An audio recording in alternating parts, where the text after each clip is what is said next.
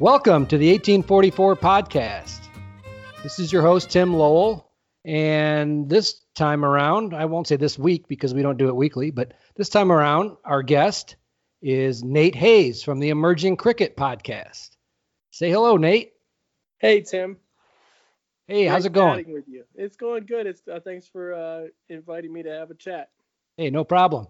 Okay, so the first segment of the podcast, we talk to our guest, if we have one, and we ask, how did you get into cricket? Because I know you're from North Carolina, right? Well, I'm from Maryland originally. Okay. Yeah. So let's go and start with, how did you get into cricket? Okay, well, so 10 years ago I moved to North Carolina, to the Durham, Raleigh area. I live in North Raleigh, and I work in IT, and I work with a lot of guys from the subcontinent, the Indian subcontinent. Uh-huh. So, just by working closely with them, talking about the sports that we like, a lot of my friends, they haven't been here very long, and they haven't been here in the USA very long, and they're discovering American sports. So we would talk about American sports, and then I would ask about cricket, and I had heard about cricket a little bit before. I didn't know a ton about it. I just kind of always, I don't know why, I just embraced all of the stereotypes that we have about cricket, which is Sure. Just, it's really stuffy and it's really boring, whatever. Mm-hmm. But, then when you find out, I've kind of got a philosophy that if you can make $1 million playing a sport, then it means it's really hard, right? All right. So, and it means, obviously there's a lot of people watching it. So otherwise, everyone would just be like, well, I'm just going to do that sport and make $1 million.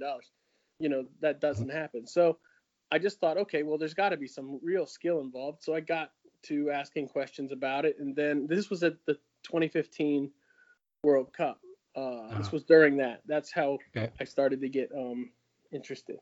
And so basically, I before I even watched a single game, I was staying up in the middle of the night following the scores, just looking at the ball by ball scores, trying to figure the game out, and asking friends about it the next day.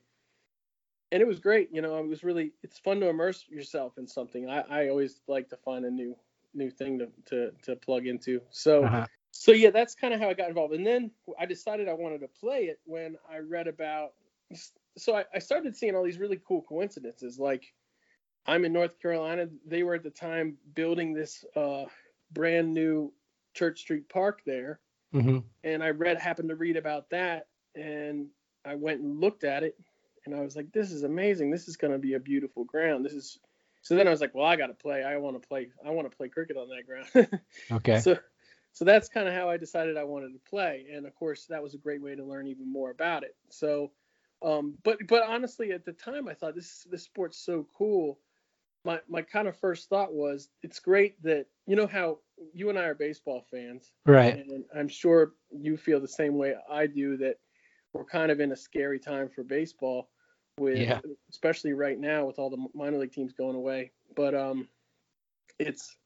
they're changing the rules a lot. It's not really the same. And one thing I loved about cricket from the start was that there's 3 formats. And, there's actually infinite formats, but there's 3 primary formats.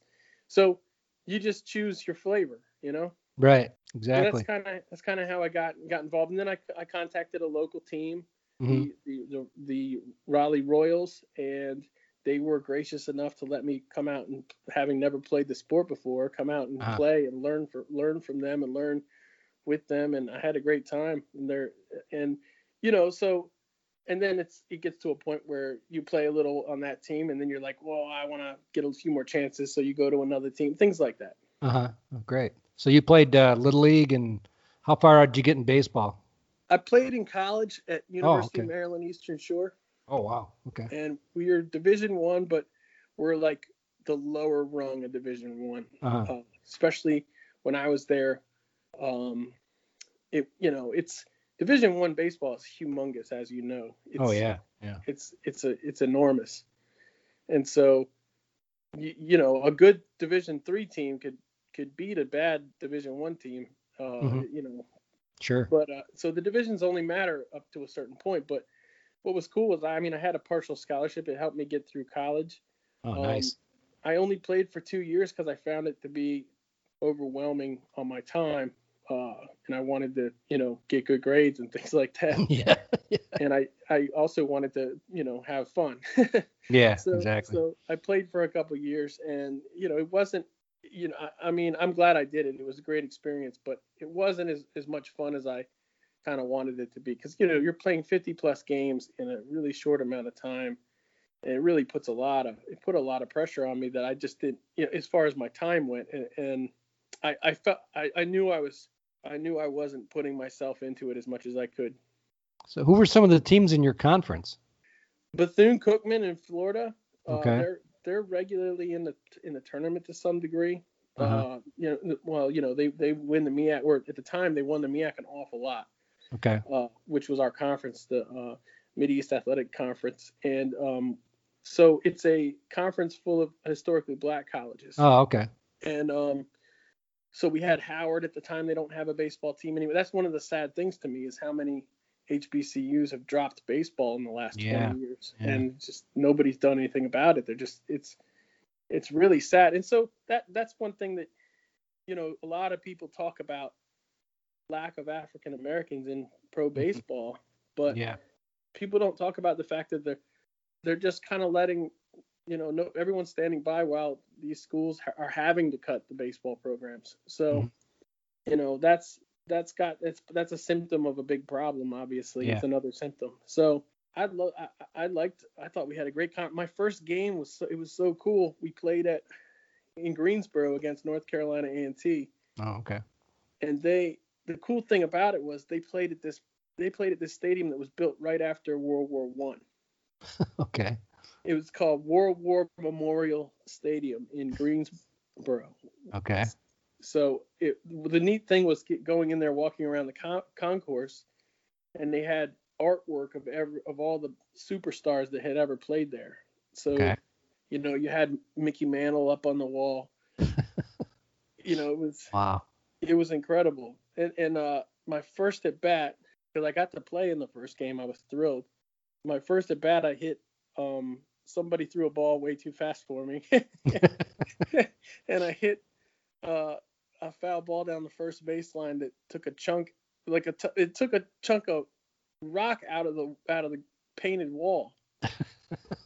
And I just thought, immediately, I just took a chunk of wall. I just took a chunk out of this wall that's been here for 90 years.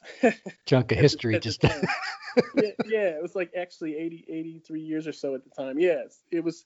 Yeah, I couldn't. It's not something you want to occupy your brain with when you're trying to hit somebody. No, too fast. Distracting. Oh yeah, my college baseball career, I didn't make it on the team. I tried out in sophomore year for Clarkson University. Oh, cool. Which is way up north. They play hockey. They're a hockey school. They're a Division I hockey school. Yeah, that's right. They are. And Division III, everything else. And so my coach was Jack Phillips, who was a former Yankee. He played on the Yankees with Joe DiMaggio. Oh wow! Holy cow! Yeah. So he was only on the team for 2 years, but there are pictures. I sponsored his baseball reference page for a couple of years because he passed away, 10 years ago. So yeah, I went on and I sponsored his baseball reference page just for the heck of it. But yeah, it was fun meeting him. He was crazy. He was a strange dude. But yeah, it was that was my baseball career. I got cut, and then I never bothered to do anything else. Did you play any other sports in high school, college? Yeah, I played football in high school. Okay. And I loved it. That was my favorite, was playing football in high school. It was so much fun. You get close with your teammates and everything. Sure. And it's a great sport. It's a shame it's so dangerous. But yes. And then after college, when I was on my own, and I finally started to have a career, I decided to start playing ice hockey because I always wanted to play ice hockey. Oh man! So I've played that since I guess about 15 years now or so. Wow. So, yeah, and that was obviously big learning curve, but I got to learn from some really cool players. And then I lived across the street from an ice rink for a couple of years. So I worked there in the night. I would go there and scorekeep, and I told the guy who ran the rink, I was like, "Don't pay me, just let me skate." So, it was so much fun just delving into that world. And we had Peter Bondra lived like not far from that rink, and his son would be there a lot. And so Peter Bondra we'd see him skating around or talking, and the thing that always shocked me about him was how he's not a big guy, but he's incredibly fit, and his hands were you shake his hands and you felt like it was ridiculous how strong his hands were. Yeah, I know. These pro athletes are unbelievable. They all have ridiculously strong hands. Most of those guys. That seems to be a common thing. Thousands and thousands of hours of playing. Yeah. So what was the ice time? What was the ice time situation like? Did you have to play at like 10 at night and 11 at night? Well, yeah, that's what we would do. So they had pickup slots at like weird times. So, and they do this at most rinks. So there's a lot of rinks where like Friday morning at 6 a.m. or something. Yeah. So I didn't do too many 6 a.m. ones. Anybody who knows me knows that's not happening. But I did a lot of the late night ones. And so, and then I had a team there, and we played. It was great because the local UMBC has a club hockey team that's actually really good in club hockey. And so they always had a team in our league in the summertime. And so I put together a really good team, and we would play them. It was just so cool because we'd always get to the finals against them, and it would be a best of three. We did a best of three series there, and it was just like so much fun. It was ridiculous how much fun that was. So I missed that a little bit. But I mean, I've played here since I moved here, but it's just fun. It's not like every once in a while you get some goofball who wants to show that he's a tough guy or something. But it's so ridiculous because it's just exercise and fun, Yeah. I never could play hockey. I tried a couple times, just couldn't skate. I have weak ankles. I just couldn't get any speed going. I could barely stand up, and then once I'd start going, I really couldn't move very fast. And I was just like standing around the blue between the two blue lines because I couldn't. You might not have had skates that fit you. Yeah, I guess probably what it was. I just didn't have the right skates. And we used to play pond hockey when I was a kid up in upstate New York. Right. Right. Yeah, and I could sort of play that, but. That's the most fun. Yeah. And then I moved to Texas, and there actually was a rink here in Houston. It closed about 10 years ago. And it was down here where I live in the Bay Area. Oh, nice. Yeah, and we had a broomball game there one time. I set it up. I put a broomball game together for my coworkers. They had no idea what I was talking about until I showed up with all these broomball sticks. That's like, okay. It's kind of like hockey, except you play with a ball. Right. Okay, I get it. And you get to wear your shoes. Yeah.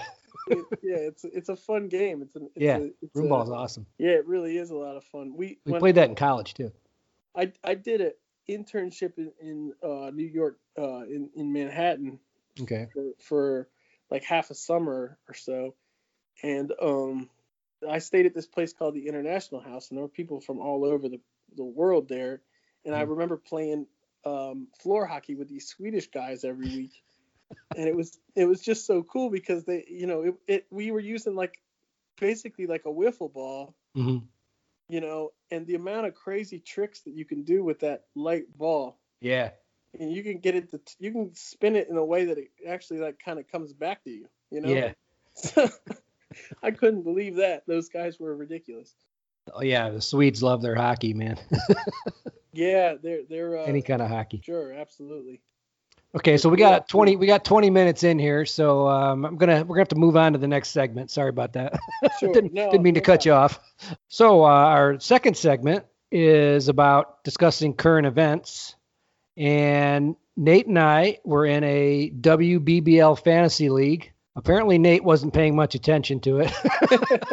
I was paying a lot more attention to it until I got burned at the end. I'll talk about that. But so just in general, what was some of the things you were impressed about with the WBBL this year?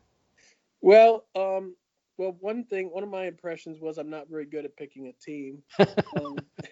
But no, I watched some of the games. I thought they were really exciting. I thought there were a couple games where I thought, okay, this game's out of reach, and then somebody would just catch on fire, and I wasn't.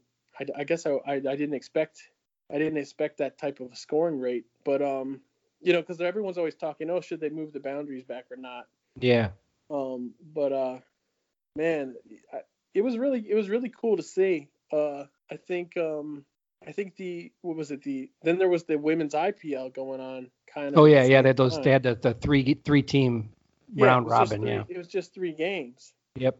And that was a shame that they kind of overlapped because I feel like they could have stretched that whole thing out, given them more attention. But I mean, it's exciting that the WBBL is definitely a great league. I was talking to someone recently. I think it was Tim Cutler from Emerging Cricket, about that they should do like each hemisphere should have like one weekend every summer for that hemisphere, and where it's like no men's games are played, it's just women's games. Yeah. And then just do like, I don't know if you would do franchise that weekend or just like a little mini tournament, or if you would just have every women's national team play their rival or something like that, but just do a whole like 24 hours. Actually another guy was talking about that, do like 24 hours of women's cricket. I was like, that'd be great, just do it across a whole weekend. And I think that would just really highlight, give them the spotlight for a while, because I mean, we've seen some of these charity games where men and women play together. Yeah. And I think that's great for the sport. How many other sports do you see where like high level pros play? I think they've probably done it in basketball a couple of times. Yeah. But like it's fairly common with cricket. I think that's a really cool thing. So yeah, I think it's a great league, the WBBL, and I wish I had watched more of it. Well, one of the things I liked about it was it was in prime time for a lot of the games. I mean, probably 50% of the games were in our prime time. So I was able to watch quite a few of them. I'd watch like the early game, and then they'd have all the late games, which you couldn't watch because they were on too late. But it seemed like all the good games were on late. But I was able to watch about 3 of them. I had it on a couple of times. Yeah. Like on my iPad while I was working on something else. Yeah. But definitely the quality's great. And then back to the Women's Indian Premier League. I forgot what they called that. But you saw Thailand's Natakin. Yeah. You saw she's an opener in international cricket. She scored 50 plus against Pakistan. Right. And in that game where they probably would have beat Pakistan if it hadn't rained out in the World Cup. Right. And she, her IPL team doesn't play her, doesn't bat her. She got one chance to bat, like last ball got run out or something, at the end of the game. Yeah. And I don't think it was last ball, but it was right there at the end. But she made a big imprint in that final in the field. In the semifinal, in the final, I think it was the final. She made that ridiculous catch at the bound, or not catch. She made that great stop at the boundary, like somersaulting. Yeah, I know. And then she also made that diving catch in the covers, and people didn't talk about that as much, but that was a great grab too. Oh, I didn't see that one. Oh, she was phenomenal. So she found a way to make herself a part of the game, impactful. And it's a shame that they didn't bat her more, because she's a really good talent. So I'd like to see a women's associate cricket league where it's just associate players from around the world. Sorry. Yeah. So all the best associate players in the league, and then use that for the other bigger leagues to scout from. I'd like to see that in men's too, but women's, I think that would be an even bigger boost for the women, like the fair play that they do. Mm-hmm. So we had a couple American players in the fair play that was held at the Bradman Oval in February. So that sort of thing would be amazing, you know? Well, yeah. I mean, associate don't get enough chance to play just generally. I mean, it's been this COVID year has been horrible for the associates. I mean, just nothing going on. I mean, I haven't heard anything. Right. Exactly. It's a shame. And it seems like every time, you know, it seems like those are canceled really easily, and somehow they find a way to get the big things in. Yeah, somehow. I don't know how that works. Well, some other things I was noticing about the WBBL, I mean, I didn't even realize this, but apparently, and I don't know if it's a good thing or a bad thing, Channel 7 had the rights, and instead of showing the final on the regular Channel 7, so it would be equivalent for us, it'd be like a network. Uh-huh. Instead of showing the final on the network, they moved it off to the pay-per-view channel, and they showed Frozen on the main channel.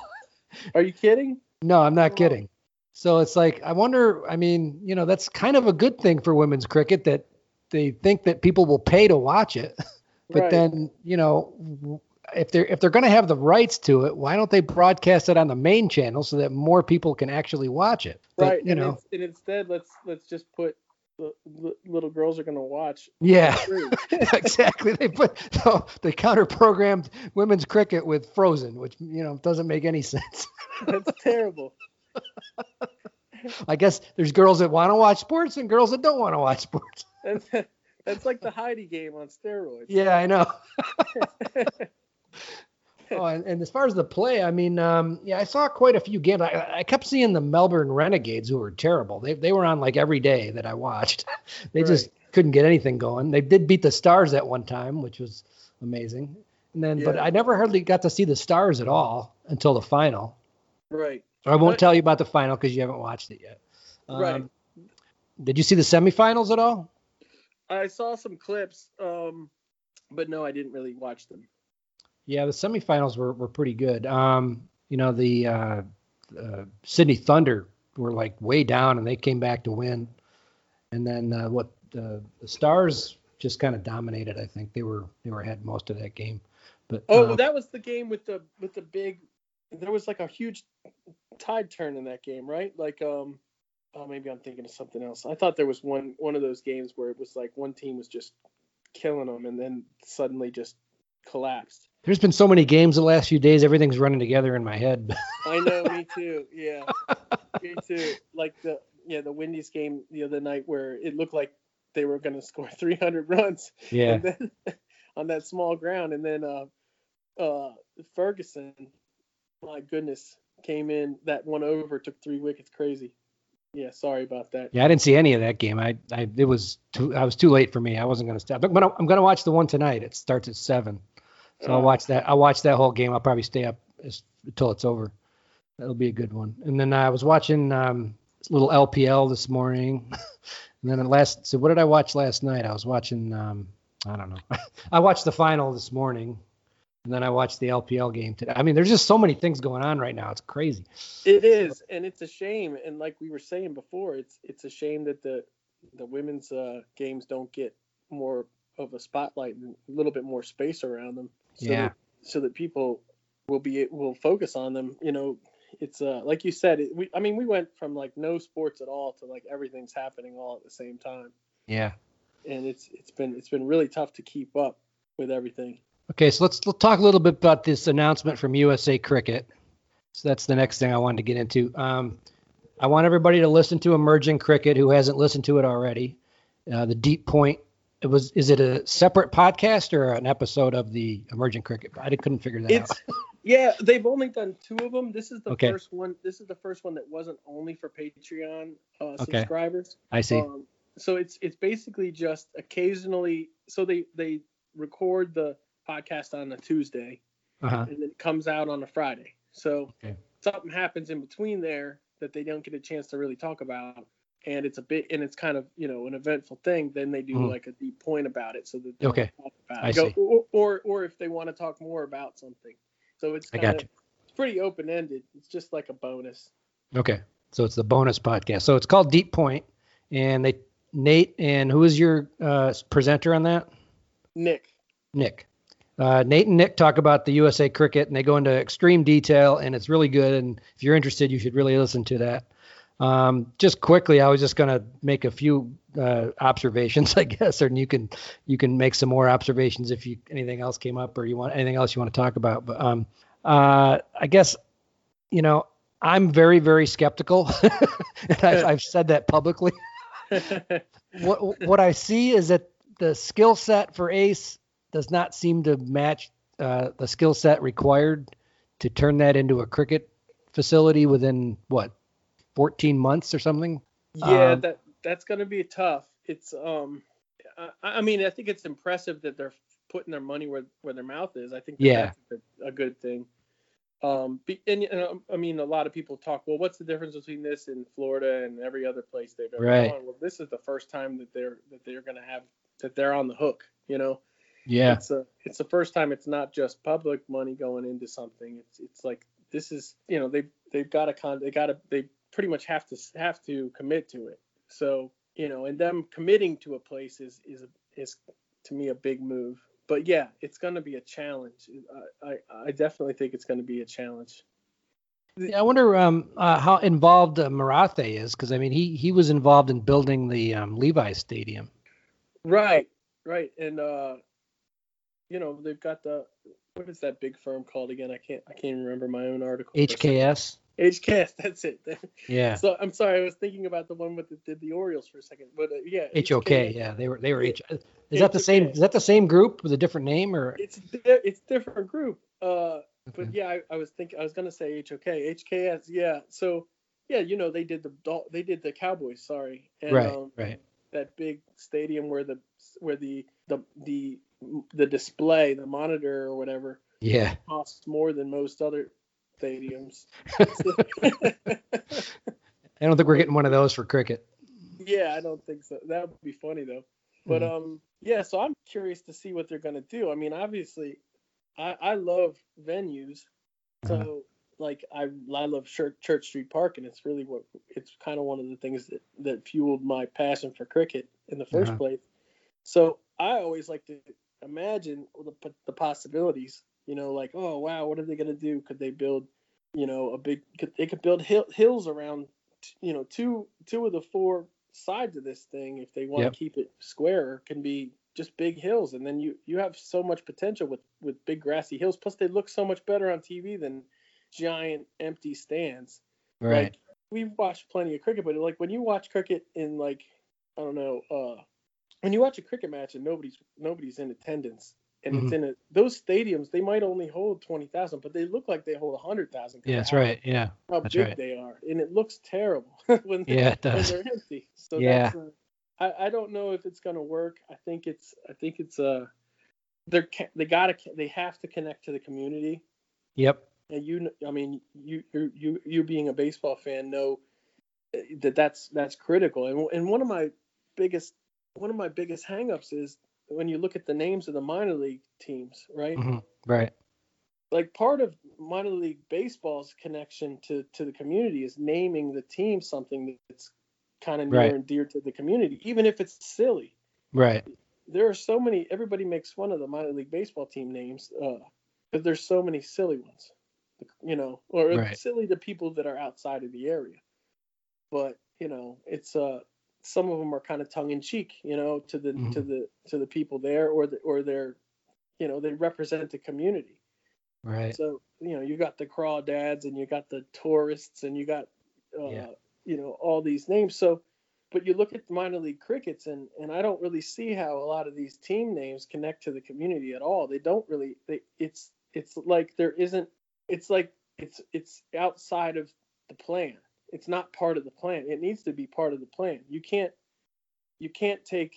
Yeah, my biggest thing is this. It's just the branding of it hasn't been thought out, and that just to me signals that they're going to struggle connecting to communities. Right. I'm afraid of that. I'd like to see them succeed, but I guess you could argue, well, what communities are you trying to connect to? Because Atlanta named their team the Paramveers, Right. and that's like it's like a Medal of Honor or something to that Mm-hmm. extent Right. in India's military. And so, yeah, you're trying to connect to the Indian community there. So, but that's also not, you're not trying to connect to all of South Asia. You're trying to connect to the Indian community. Right. So like I feel like you have to, when you market these things, it's better to be inclusive, and it's better to be, have it relevant to the area itself.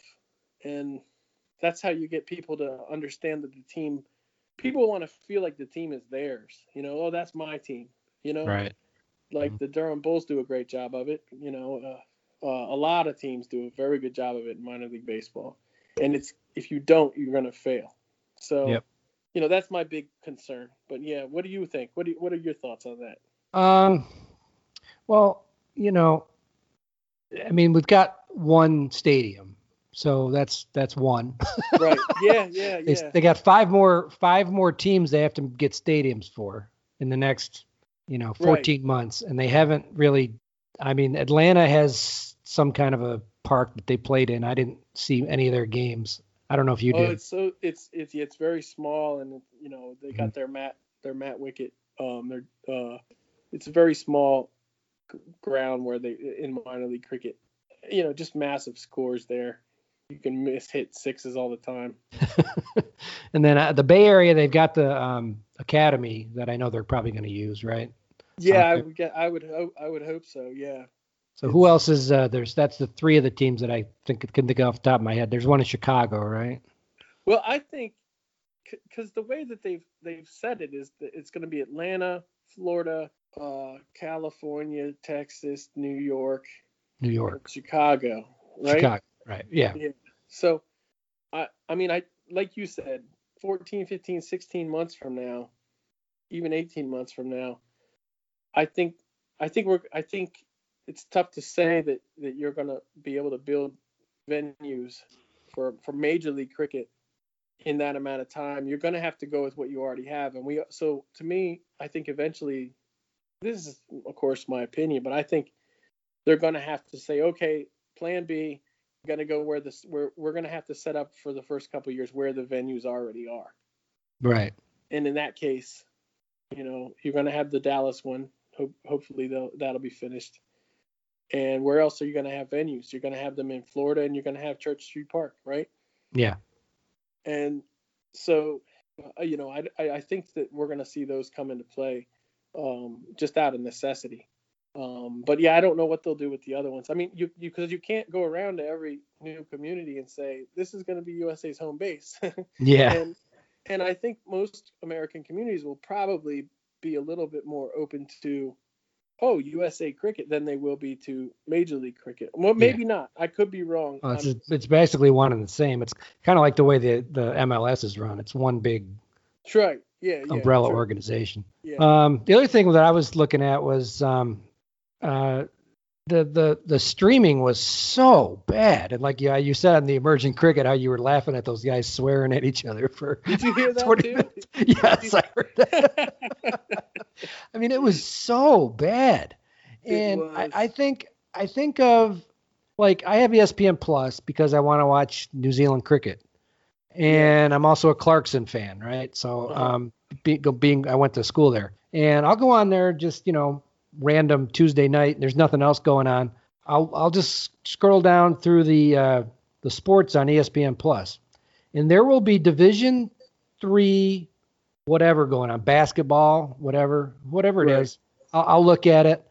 You turn it on there. The camera angles are, just like you're used to at a typical Division I college, or maybe even an NBA game. Maybe not so much an NBA game, but the camera angles are all there, the ones that you expect. Right. The announcers, some of these guys are young, but they sound professional. They sound like they know what they're doing, that they've been trained. They have the stats ready. They have, all this stuff. And then you look at what Ace did for the minor league, and it's like the gulf is unbelievably large between those two things. It is. Yeah. You're thinking, no one's going to take this thing seriously unless you've got people who are professionally trained. You've got real cameras that, are connected through a satellite link up Right. of some sort. Mhm. I just don't see how they're going to get that even with Major League in 2022. Are they even trying? Nobody seems to know. Yeah. Well, I think so, and that's another thing. It's Willow's involvement in this. You would expect better. Yeah. And so I think, obviously the argument from their point of view is, hey, it was just an exhibition season. And Right. yeah, okay, so that's true, but it's also a little bit of a cop out. Yeah, but I know. but yeah, it was frustrating when some of the best games weren't even streamed. And Right. and uh and also, like you said, there didn't seem to be much standard. I think they're going to definitely standardize it. They're definitely going to have I guess a style guide for that type of thing, Yeah. Yeah. and they're I think this was kind of just, hey, let's see how good things can go with, you know I'd like to say on their own, but I know that they did tell them where to put the cameras and things like that. Mhm. So, but we know kind of what the low end is, and Yeah. now one thing that was frustrating to me, and I hate this so much, was watching the New York ones where they were doing the play-by-play through a PA, like, Yeah. and oh gosh, are you trying to scare away all the neighbors? Like, do you, do you want people to start watching cricket, or do you want them to like run away? So, but but Exactly. but no, not just that, but it's just, I don't know. It seems amateurish, and honestly, the play by play, the commentary wasn't bad. It was just blared out over PAs across the Right. Right. field. Who? Right. I don't want to play cricket while someone's No. you know Very talking about distracting. talking about me all the time. I can't imagine these other guys want to hear that. So No. No. so it's like, yeah, that one was, I really, and like I said, the commentary wasn't bad quality. It was just blurred, because I think if they had controlled the sound better and they had done a real broadcast, I think they're going to have something pretty solid there. But yeah, and then also another one was kind of like, let's let everybody have a chance with the microphone in some places. Yeah. That, yeah, they need to get kind of knock that off. But Well, I mean, there have got to be professional announcers. there Uh, are some. There are yeah. there's there are definitely a few. I think some of the regions are going to be in better shape than others because they have people locally who can do it. Yeah. So, my buddy Amin Patel, he's only 17. When I did my YouTube videos, I got him to do the commentary because I don't want to, because I know I probably wouldn't be too good at it. So, Oh, okay. but he was great, and I thought, man, he's going to be the future here, because he knows cricket very well. Uh-huh. He's American. He has an Yeah. American accent. He's very Yeah. easy to understand. He's a Uh-huh. good analyst. He's a presenter, a commentator, and an analyst all in one. Yeah. So I'm sure there's a lot of young guys around that would be just, are just itching for an opportunity. And I hope yeah, they give it to them. I think they will. It's just out of necessity, and because I think there's they got to be smart enough to do that. Yeah. All right. So let's move on to, so let's talk about just the summer of cricket that we just experienced with COVID and all that stuff. What was some of the highlights for you this summer? I know it was a blur kind of there. There was a lot of stuff going on, but like, what stood out to you? Once they started playing again, what do you remember? Well, I think like the first part of when this all started, it was kind of you're in this kind of almost, you're just shocked, and you Yeah. don't really care about anything. I Right. don't know about you, but I wasn't itching for sports for probably a month, and then Yeah, that's true too. Yeah. yeah, because I was like, I just, everything else was way more important. And then after that, I started watching the baseball in China in the mornings. Oh yeah. And when cricket came back, I thought it was great, but I also thought it was kind of like, why are they doing it in the UK, where at the time it was like not a great spot No. for COVID? I thought, what are they making West Indies go to England for? I would think they would do something maybe the opposite, you know? Yeah. But you know, obviously there were some great games there and great moments. So it was good to have it. But I kind of just immersed myself in, you know, I was listening to some podcasts and things like that, and then I started writing with Emerging Cricket and contributing with them, doing graphics and writing with them, and that was like, it was great because as I started doing that with them, all the cricket started happening. So, and boom, I'll tell you what, it certainly keeps me busy. Yeah, I bet. But it's great, you know. It's a blast. Yeah, for me, you know, this was the summer that I started following Somerset really seriously, because that was one of the few things that was actually on that you could watch was the Blast and the Bob Willis Trophy. I made all those playlists, and they're still up on YouTube, by the way, people, if you want to watch. Yeah, if you want to watch all the Bob Willis Trophy games going back from great. like almost to the beginning. Those were terrific. They were awesome. Yeah. Yeah. So and you know, boy, ECB makes it really hard to hunt those down. They do. It's really baffling how I mean, if it wasn't for you, there was no other consolidated way to see it all, you know? No, and then those knuckleheads from Worcestershire, they wanted you to pay $99 to watch their YouTube videos. Oh my gosh. And then I sent him an email and they were like, yeah, it's a great bargain. I was like, well, I don't live in England. You want me to pay $99 to watch YouTube videos? That's terrible. And I don't know about you, but I was so kind of relieved when I saw that ESPN Plus is going to have cricket. Yeah, that is going to be, you know, at least an alternative to Willow, although it means you have to pay more money. But yeah, but $50. It was $50 for the year. And you get other sports too. I thought that was.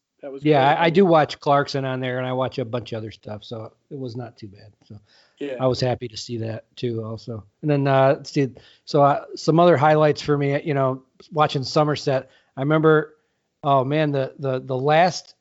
I mean, this reminds me of my WBBL. We didn't even talk about my WBBL failures on the fantasy team, but this reminds me of Somerset. They had to win or get a loss from who was it? I had it pulled up on my computer here. Let me see. They had to either win the game or they had to get a win from Birmingham to get into the semis or the quarters. I'm sorry. There's 8 teams that make the quarters in the Blast, and so they had to either win their game or Birmingham had to win. So Birmingham bats first. They get 191, which is pretty good for a Blast game. Yeah, I mean, for sure. To go out there and get 191 in a Blast game, very good. And then, you know, Somerset played in that game, and they had like 157 on their first innings. So I thought it was a little bit low, you know, a little bit maybe par, maybe below par. So anyway, I'm driving home from Mississippi listening to this. It's the only way, and I got it on. I have it on YouTube, but I'm driving while not watching. I'm trying not to watch it. So it's in my car, and then so I'm listening to it, and then you know Gloucestershire gets off to a bad start, and I think, oh yeah, they got it. It's in the bag, no problem. And then Gloucestershire comes back, and you know again the score was kind of below par, so I knew it was going to be close, and then they had a really good finish at the end. They were like 7 wickets down or something. Gloucestershire was when they won the game. Right. And Gloucestershire was already in. They didn't even have to play for anything. They were already in the quarters. They didn't even have to play for this. So, but they won, and I was like, oh crap. Well, as long as you know Birmingham 191, and then Northamptonshire was 5 for 53 on the chase. Oh my. 5 for 53 chasing 191. I go, okay, that game's over. And even the commentator that was doing the Gloucestershire Somerset game was like, yeah, that one's over. Right. Time to get the whiskey. And then after the Somerset game's over, they announced the final score. Northamptonshire wins it with 7 balls remaining. They scored 140 something runs after being 5 for 53. It was like unbelievable. They came out of just nowhere to win that game. And I mean, there was a guy, what was his name? Hose for Birmingham at 119 in that game. Adam Hose. Oh man. So Adam Hose at 119 and they still lost. 119 Unreal. for 64. I mean, it was just unreal. I couldn't, and then, so then Somerset's out, and I'm like, oh, that sucks. I can't even watch the quarterfinals now because Somerset's out. And that was a nice, fun drive home. Oh, let's get back to my WBBL final. I had all 11. I was pretty religious about, making trades, and I actually finished top of the table, 11-3, or whatever it was. And so I'm playing against Sally, who lives in, I think, Adelaide or Sydney, one of the places. Uh-huh. And she didn't even bother to make any trades for the semifinals. She just went in there with 6 players.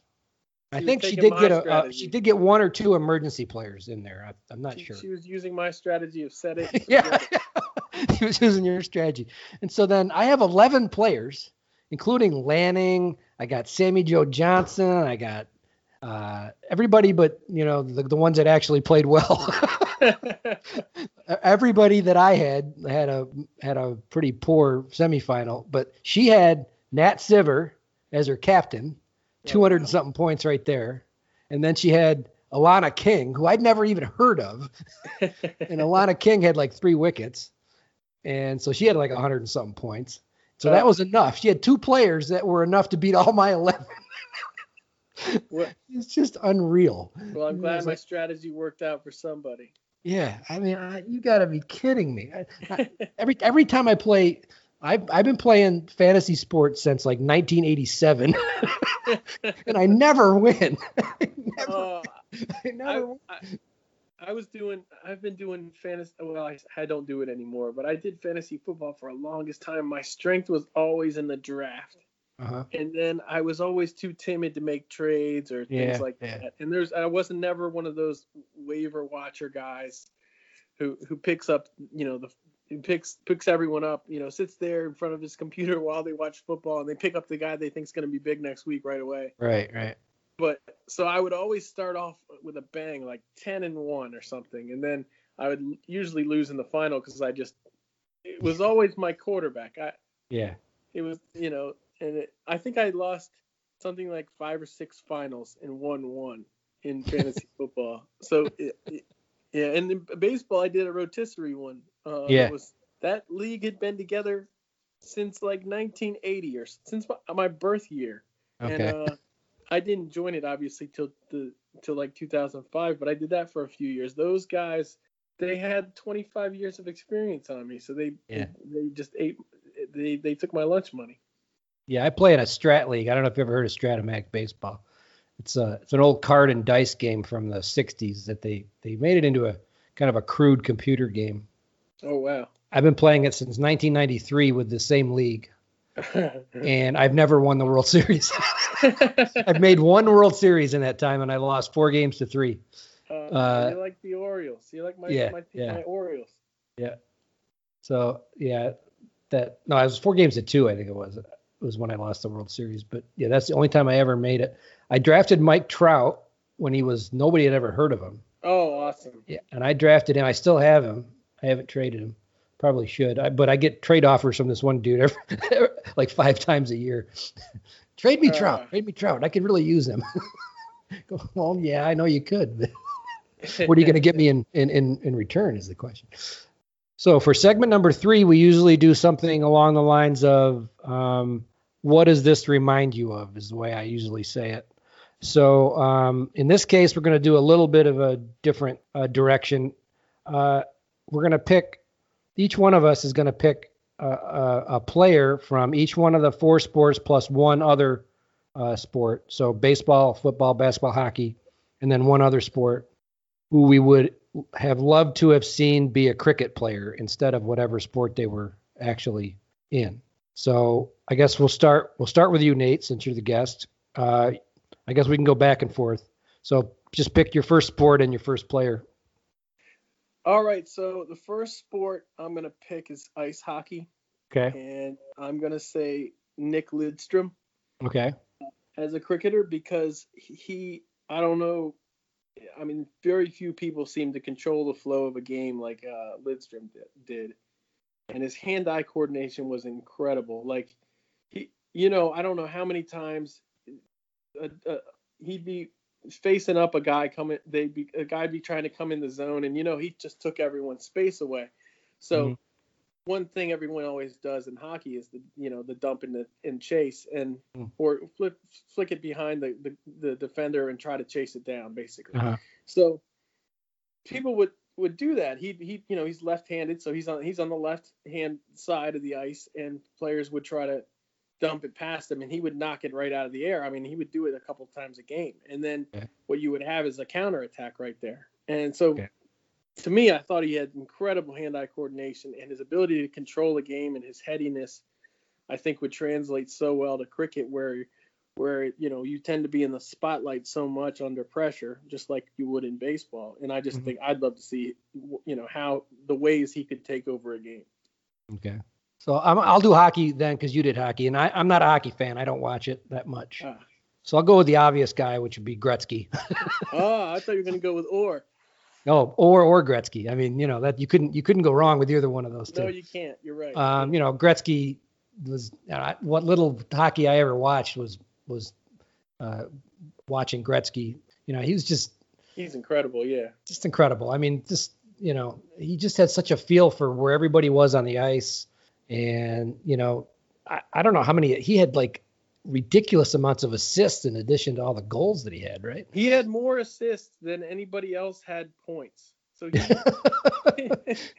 yeah, I mean, just his field awareness was just unbelievable. So I think that would probably translate, to cricket. I mean, if you're up there as a batter, he'd find the gaps. Yeah, he'd find all the gaps. I mean, he'd have the skill to pick them out and actually hit the ball where he was trying to hit it.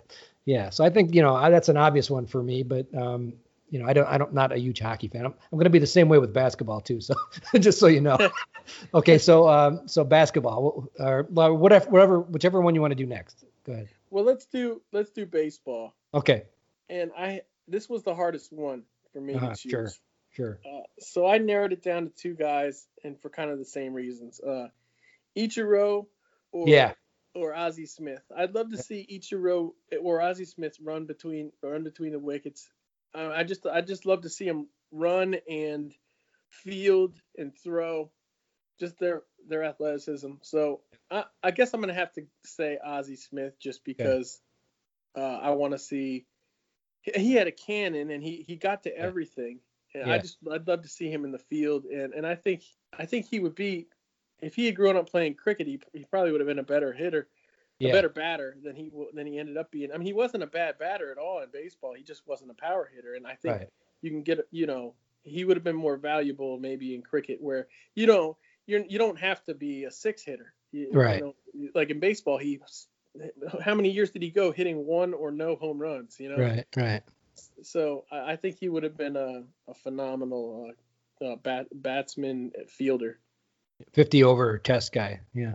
Yeah, I think so. No doubt. I was going to say Ichiro too. And, I saw that video where he knocked the bats over.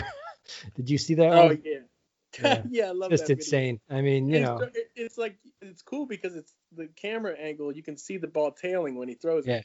Yeah. And the thing with Ichiro is he's an insane workout in terms of developing different skills. So he'll work out, he has these special workouts that he does all by himself. He'd do them in Japan, during the off season, and he would just spend hours and hours and hours working on just various little things. And, the way that he hit the ball, you could see him hitting cover drives all day long. I mean, he'd be able to do that, forever. Yeah. And, the unbelievable speed, between the wickets. I mean, of course, you'd have to get a guy that was batting with him that was reasonably fast too, because he'd just blow everybody away. He'd lap players. And then he had power. He had enormous power when he wanted to. He sure did. You could turn it on. It. So I think that would translate to all three formats real well. Right. I think, he could, play test cricket and do all the skills that he needed to do. And then when the T20 comes around, he just completely flip a switch, and he had the smarts to do that. He knew when to turn it on. Agreed. So I think and he's just a smart player of sports in general. I think he just do everything. Right. So definitely Ichiro would be the guy I would say. His focus. Cricket needs a guy who's going to wear sunglasses when he watches TV. Yeah. Yeah. I mean, he would have been a great character for the game. I mean, just imagine. So, okay, you can go. What's your next one? Football. Okay. I had like a whole bunch of quarterbacks in mind, but I chose Vince Wilfork. Okay. Be like what the guy for the West Indies? Who's that dude? Cornwall. Raheem. Raheem. Yeah. Right, but Vince Wilfork is like an incredible athlete too. Yeah. Like, yeah, he is. And he could throw a football like 80 yards. It's ridiculous. Yeah, that's true. I forgot about that. I would pick him just for the the fun of watching him play. Okay, football for me. What did I decide on football? Well, Dion would have been fantastic because he was a baseball player too. Right, I thought about that too, and then my thought was have him play cricket and also baseball and football. Yeah. Yeah, instead of keep him out of football so he doesn't get himself hurt. So, and Bo Jackson, man, that would have been something. Oh man, how did I not think of Bo Jackson? Yeah, best athlete ever in the USA. Yeah, Dion was probably more of a football player than Bo. Bo got hurt, so yeah. But Dion can't go wrong either way. Yeah. Okay, so what's the last one for you? Would be basketball. I chose LeBron just because his size and his body control at that size and his proportions, he's just a phenomenal athlete. And I think he'd be one of those guys that just always ends up being in the middle of everything. Just like in hockey, I went with Gretzky. I'm going to go with Jordan in basketball. Yeah, that'd be great. I mean, could you imagine the competitiveness that he would have? I mean, I don't know that. I think they'd both be like. I think LeBron would probably be like they'd both be all rounders. I think. Yeah. Oh yeah, absolutely. And I think LeBron would probably be like the all rounder that comes in, 4 or 5 down and just smashes the ball, and maybe Jordan could probably bat anywhere. Yeah. I mean, could you imagine, a 6'9", whatever Jordan was? He was like 6'8", right? 6'7". He was 6'6", I think. 6'6", yeah. He wasn't that big for basketball. Can you imagine LeBron coming at you, steaming down as a fast bowler? Yeah, I wouldn't want to be in the way of that. No way. or Vince Wilfork for that matter. Right. Okay, so that's the 4 major sports. So let's so now this one is free form. I mean, it could be any other sport. So right. Go ahead. John McEnroe. John McEnroe. Yeah, you said John McEnroe. we were talking about that online. He'd have to give up his match fee in the first session probably. Absolutely. I'd have to. It would be the best session ever. You cannot be serious. I would want him, and I would want him playing Test cricket. That's what I would want. Well, he'd look good in the whites because he wore white when he played tennis at Wimbledon. Plus, you could hear him better too. Yeah, He, in Test cricket, he'd be able to. You wouldn't have like the IPL, fake fan noise. Yeah. Covering over his screaming. Exactly. Okay, who did I come up with? I think I had a golfer. Can't remember which one. Oh, Bryson DeChambeau. Oh, okay. Did you see what he did to him? I mean, he like put on 50 pounds of muscle. Now he just hits the ball like 400 yards every time. and he's having a hard time putting, but he's not bad. He's still a pretty good putter. He was a good putter before he put on all the weight. But he needs to switch to one-handed putting, I think. Yeah. he's a beast. So, I mean, I think that would work for like, you've seen Chris Lynn, how big he is. I mean, yeah, true. You could he's bigger than Lynn, I think DeChambeau is. And, agree. I mean, you could get him, DeChambeau would just be hitting balls into the stratosphere. I mean, it would just be unbelievable. That would be something else. Yeah, I think that's a good choice. He'd only be a T20. He'd only be a T20. I wouldn't put him in any other format. I don't think he would. Would you put him in the power play? Yeah. I'd put him opening batsman, absolutely. Same way as Lynn. Just have him bomb, as many sixes as he can before he gets out. Nice. Okay, so that's the last segment, the 5 major sports, and it was sort of a what does this remind you of, but just in a little bit of a twist. Okay, so now we're going to go move on to the super overs. So we've done our 3 segments, and we're going to do the super over now. So the way this works, I guess, do you want to go first or do you want me to go first? I don't care. You go first. Okay. So what you're supposed to say is, Tim, what is your super over? So that's the format in Hang Up and Listen. That's how they do it. So, okay. So go ahead, say your line.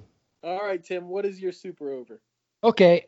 Thank you, Nate. I'm going to talk about the Boxing Day test. And cool. You think the Boxing Day test, you think, well, man, they've been playing the Ashes since 1880 something, right? So they've been doing the Boxing Day test forever, right? Uh-huh. And the answer is no, that's not true. The Boxing Day test, as we know it, only goes continuously back to 1980. Oh, wow. Yeah. And before that, there was a few test matches that were played around Boxing Day. The very first one that started on Boxing Day was in 1968. It was West Indies were there for a tour, and they didn't have most of the players that you've ever heard of. The only guy that I saw on the field at that point was Gary Sobers. Uh-huh. And they didn't have, any of the other ones that you've probably heard of, like Ian Bishop and all those guys. They were later. Yeah. So, and they got trounced. Australia scored 510 runs in their first innings, and West Indies couldn't match them in their 2 innings. So they won by an innings and number of runs. It was a crazy blowout. So I don't really, I'm not going to talk about that one too much. There was a one in 1950 and one in 1952, but they were not played on the day. They were played around Boxing Day. So the 4th day of the test was Boxing Day. So I don't really count those either. So the very first one played with 2 teams that were actually competitive, and it started on Boxing Day, was in 1974. And I was not aware of this, but they were playing 8-ball overs back then. Yeah. The 6-ball over didn't happen until 1979, 1980. Oh, wow. Yeah, so that's interesting. I didn't know about. So then in this match, there's some guys you've heard of. So I'll go through the scorecard. David Lloyd, Bumble, who played in that game. Right. Tony Gregg, I think maybe people have heard of. Fred Titmus. Yeah. Fred Titmus. Bob Willis himself was there. He played in that game. Right. He bowled a bunch of overs. For Australia had Dennis Lilly, Jeff Thompson.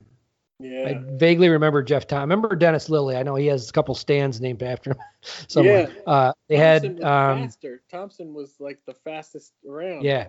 Yeah. He was one of the best ever. Yeah. One of the fastest ever. They had Greg Chappell. They had Rod Marsh, one of the many Marshes. Mm-hmm. They had Ian Chappell, was another guy that I'd heard of. Australia did. So anyway, they played this match, and it was pretty crazy. I mean, it looked like there was a threat of rain. So Australia won the toss, and they put England in the bat, which you think for Melbourne, you don't want to do that because Melbourne is basically a road, right? But this was back before that they had turned Melbourne cricket ground into a gigantic multi-purpose stadium. So right now they do a drop-in pitch for the Boxing Day test. Back then it was just a regular pitch. Uh-huh. So Australia put England in, and England got 242 in their first innings. Australia answered with 241, so they came up 1 run short. And then England in the second innings was 244. So it was, so Australia only needed 246 to win. Uh-huh. And again, it was threat of rain. It was, I think the fourth or fifth day, there wasn't a lot of cricket going on, but the 5th day was a full day. So they had a full day to get whatever number of runs it was at that point, 200 and something. And they got down to the last few overs, and there's actually a video on this, and it's I'm going to post it on my 1844 webpage. That Robolinda 2 guy posted it. Yeah. So there's a whole video on this, and I'll let you watch it at your own leisure. It's about an hour long, but it's pretty interesting. And so they get down to and this is where I could never imagine this ever happening in the United States. So they get down to the last 16 balls. It's 2 overs left. Australia, I think, needs 14 to win. And, they go to the last over, 8 balls left. They need like 11 to win. And they get 3 runs. And then, England comes back, and that's the end of the allotted overs. And the difference between the two was only 8 runs. And they didn't bowl them out, so it's a draw. They had only had 8. They were 238 for 8.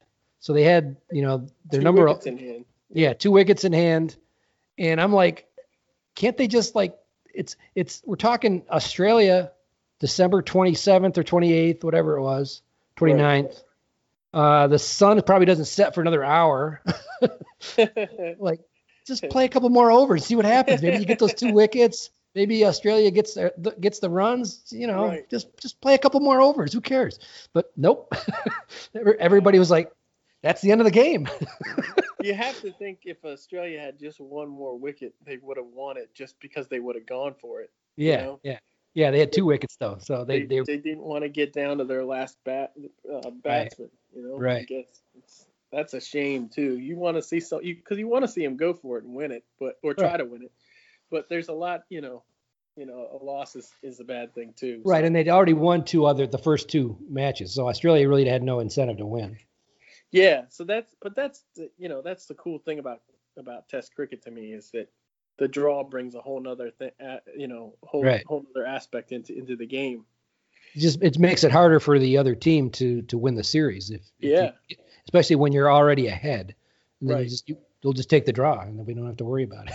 Right, exactly. Yeah, of course we don't see a whole lot of them now because Right, and then so just as a finish to this, so we can move on to what yours is going to be. I decided, well, has it ever happened where there's been fewer than 8 runs and it had been a draw? And it's actually happened 4 other times. And the most recent, and I don't know, I don't remember this at all. This happened in 2011, right around Thanksgiving time. And it was India versus West Indies. Oh, wow. And where was it? Was it in India? It was played in Mumbai. Okay. And you're not going to believe this. 2011, this happened. I don't remember it at all. It was a draw where India had 9 wickets down, and the scores were level. Oh my gosh! Could you imagine that happening in the United States? I mean, there would have been a riot. And that's so cool. I mean, that's amazing that. Yeah, this game is insane. You've got to see this game. West Indies, they were the only team in the history of Test cricket to score 590 runs, or that, more than whatever that, it was less than this, but they scored 590 runs in their opening innings and did not win the game. Oh my gosh. How do you even have time to draw that game? I know. I guess, that's a silly thing to say. Of course, what an insane game. I don't remember anything. I bet you everybody who listens to this, who's from India, especially if they ever listen to it, they're like, oh yeah, that was like the most famous game ever. I don't remember this at all. How do you have time to draw the game on an actual tie score? Yeah. That's like normally I would think, oh yeah, okay, they drew the game ended in a draw because they scored too many in the first innings, and then there might have been a rain delay or something. But no, this one went all the way to the last run. Yeah. So and it was only the 64th over of India's second innings when the time ran out, and Ravi Ashwin tried to run for 2 and he didn't make it. Oh wow! And so he got run out on the last ball of the match. So if he had made it, they'd have won by 1 run. Oh, geez. So it ended up being I know I haven't pulled it up on YouTube yet, but my God, it had to be insane. And then that's crazy. The funniest part was, so I go onto Twitter and I wonder what people were saying about this. And this is a perfect non-American comment from this guy called Test Match Dan. And so Test Match Dan says, greatest test ever? No. Greatest final day ever? Quite possibly. India and Windies draw, but Test cricket is the winner. Could you imagine an American saying that? No, they would have been like, oh, this is the worst. Yeah, you're right. It's 5 days and they've come to a tie and they could have just played one more over and decided it. Yeah, there is a ridiculous obsession with having to win in a game. But sometimes the draw is the deserved result. Yeah. But that is, you're right. That is totally not something an American would say. I gotta look up this Test Match. It's like it would be considered like watching like a trilogy of films, and they're perfect. Like it'd be basically the same as watching Game of Thrones. Yeah. Like the whole thing's great, and the ending, nobody likes the ending. Yeah, but except for people on Twitter, they loved it. Yeah. Amazing. So that set me down that rabbit hole. So That's cool. So Nate, what is your super over? So what I'm going to do is I'm just going to ask you, what would you change about on Origin Cricket Podcast? They always ask this question at the very end. So I have to carry the brand over. So what would you change if you could change one thing about cricket? A rule, it could be a rule or it could be anything. What would you change about cricket if you could? Okay. I thought about this, and here's what it just came up the other day. I would say they should allow for the double play in cricket. Why not have a double play in cricket? I mean, it would hardly ever happen. I mean, it'd be extremely rare. Right. But if you have a really bad comedy run out, you could get both batsmen off the field on the same play. That would be insane because, then they'd have to start all over again from scratch with two new batsmen. And you take 2 wickets down on one play. That would be incredibly exciting. It would almost never happen. Yeah, I think it would be exciting too. Here's what it would introduce, though. Yeah. The question of tag ups, because if you hit the ball in the air, now you got to cross before, so that you can take the strike. That would be out the window. You'd have to tag up and try to get that run when the throw comes in, which was actually no, it wouldn't be out the window. It would just be another way of changing strike. Yeah. Because the ball's still live after the catch. Yeah. So you tag up as soon as they catch it, then you take off for the other. Well, you wouldn't have to run if you didn't want to. You wouldn't have to, but you could take off for the keeper's end. Right. And try to get strike, and that would actually probably create more double play runouts potential than any other situation. If you think about it, you get towards the end of a T20 game and a guy gets caught, and he's only caught it about 45 yards away or 50 yards away, and the non-striker needs to get on strike because towards the end of the game and the bowlers are coming in. So that would create the tag up double play, which would probably be exciting. Yeah, especially for like T20 or the 100. Whereas the 100, they can make up all kinds of rules. So why not just do that for the 100? Do it. I'd love to see that. The ball goes up in the air. The non-strike. Everyone knows he's going to get caught. The non-striker has his bat anchored, ready to run as soon as he catches it. Oh, that would be awesome. Yeah. Yeah, I like that. Okay. So what's yours? I've thought about this a lot. I have a bunch of them, but the one I would make it so that a maiden over is a wicket in ODI. Oh, okay. So if you fail to score a run in an over in ODI, you're out. And I like that. And the reason I would do it in ODI is because I'm tired of ODI games. They just don't seem to have enough wickets to me. It's too much. They too often end, 5-6 wickets. I want to see all the wickets. Yeah, I think that makes sense. And even you could even do it with T20s There aren't very many maiden overs in T20s. Right. I think there'd be just enough in 50 over. They're like 3 a game or something. Yeah. So, yeah. you know, and you would just have all these. Everyone would bring the field in to try to get the run out on the last ball. You know. I think you get 4 dot balls to start the over. Now everyone's bringing in the field because they think, oh wow, we're going to put pressure on them. Right. I think that would be really exciting. I like anything that adds to the fielding fun. Yeah, and then, you know, if you get a maiden over, it means it's the same batsman every single time. So it's like, right. You know, he deserves it. he deserves it. It's his fault. He saw 6 balls and didn't score. It's on him.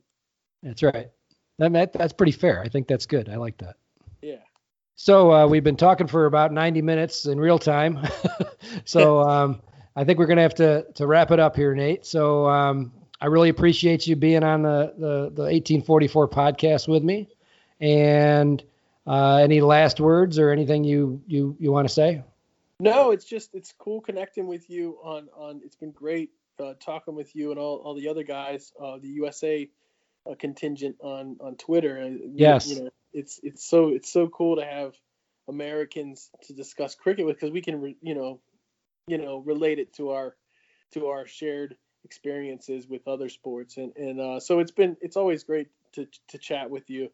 And yes. I really liked listening to your other podcasts. I thought I especially liked the second one with Gotham.